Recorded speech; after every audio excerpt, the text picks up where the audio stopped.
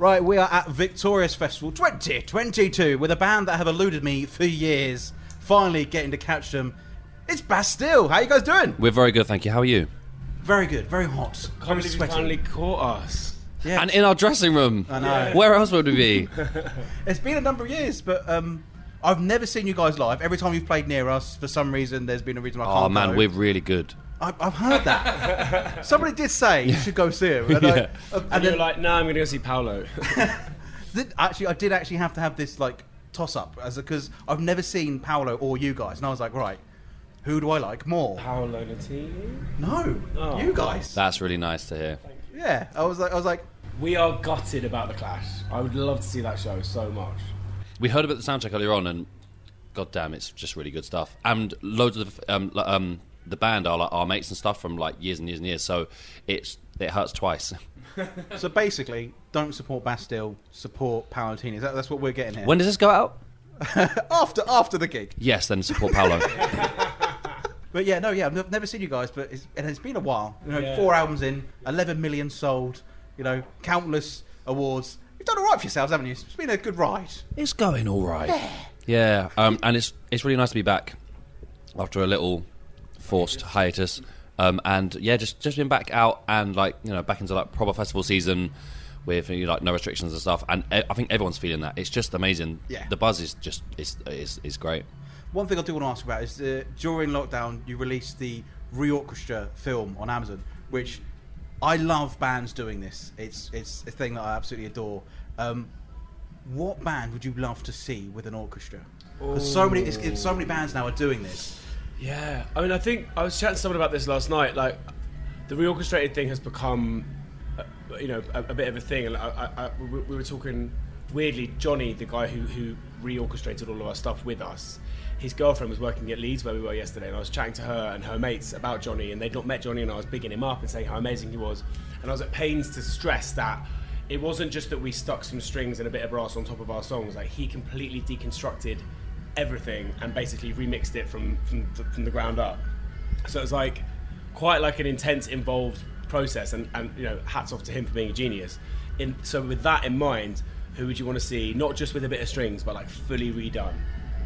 I mean, Frank Ocean, a Bowie would be pretty great. A Kate Bush reorchestrated would be pretty exciting. I mean, you're not leaving us much left to go on. When we first started touring, we were driving around. We were like driving up and down the country together.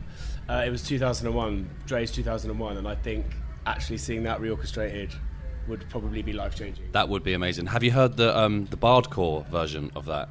I love Bard. Bardcore. Do you know the Bardcore? I have no idea. It's like a kind of medieval bring ding bring ding bring, like that kind of stuff. Yeah. It's called Bardcore, and it's really something.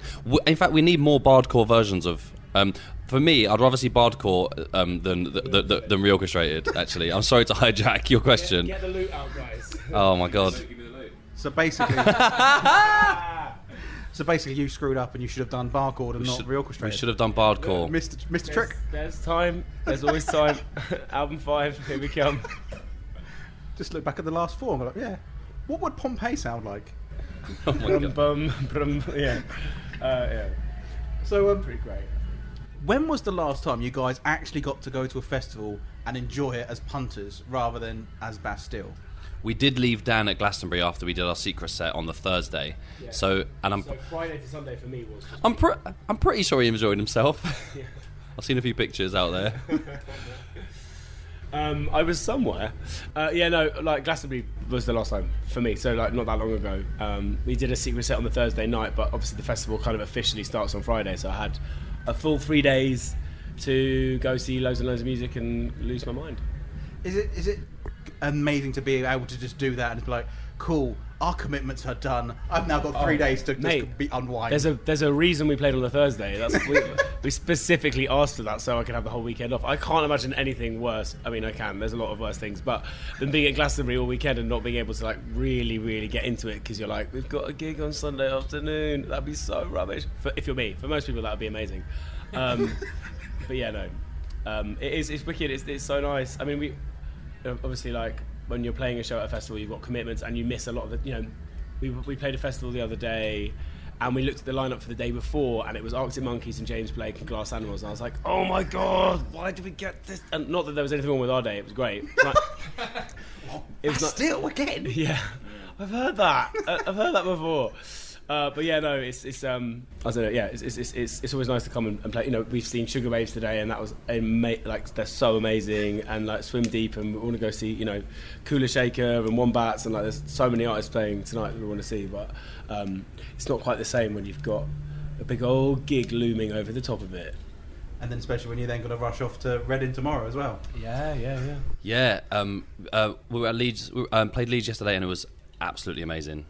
The lineups this year. I mean, they're all great because obviously we've been waiting for it for so long, and so there's so many artists who are just like wanting to go out, and so many festivals just booking up amazing people.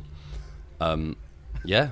We're looking forward to Reading tomorrow as well, but Victoria's first. Yeah, we should say Victoria's is good. Oh, of course. I mean, like we said, I don't know if we mentioned 5 times, but we watched Sugar Babes earlier from side of stage, and the crowd is insane. It's like such a massive.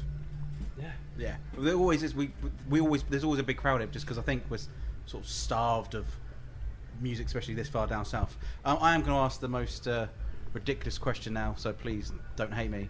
But give me the future for Bastille. Yes. And do things of the past too. Okay, well we've got to make this quick. We've got to wrap. Let's give them the future first. Yeah, future first.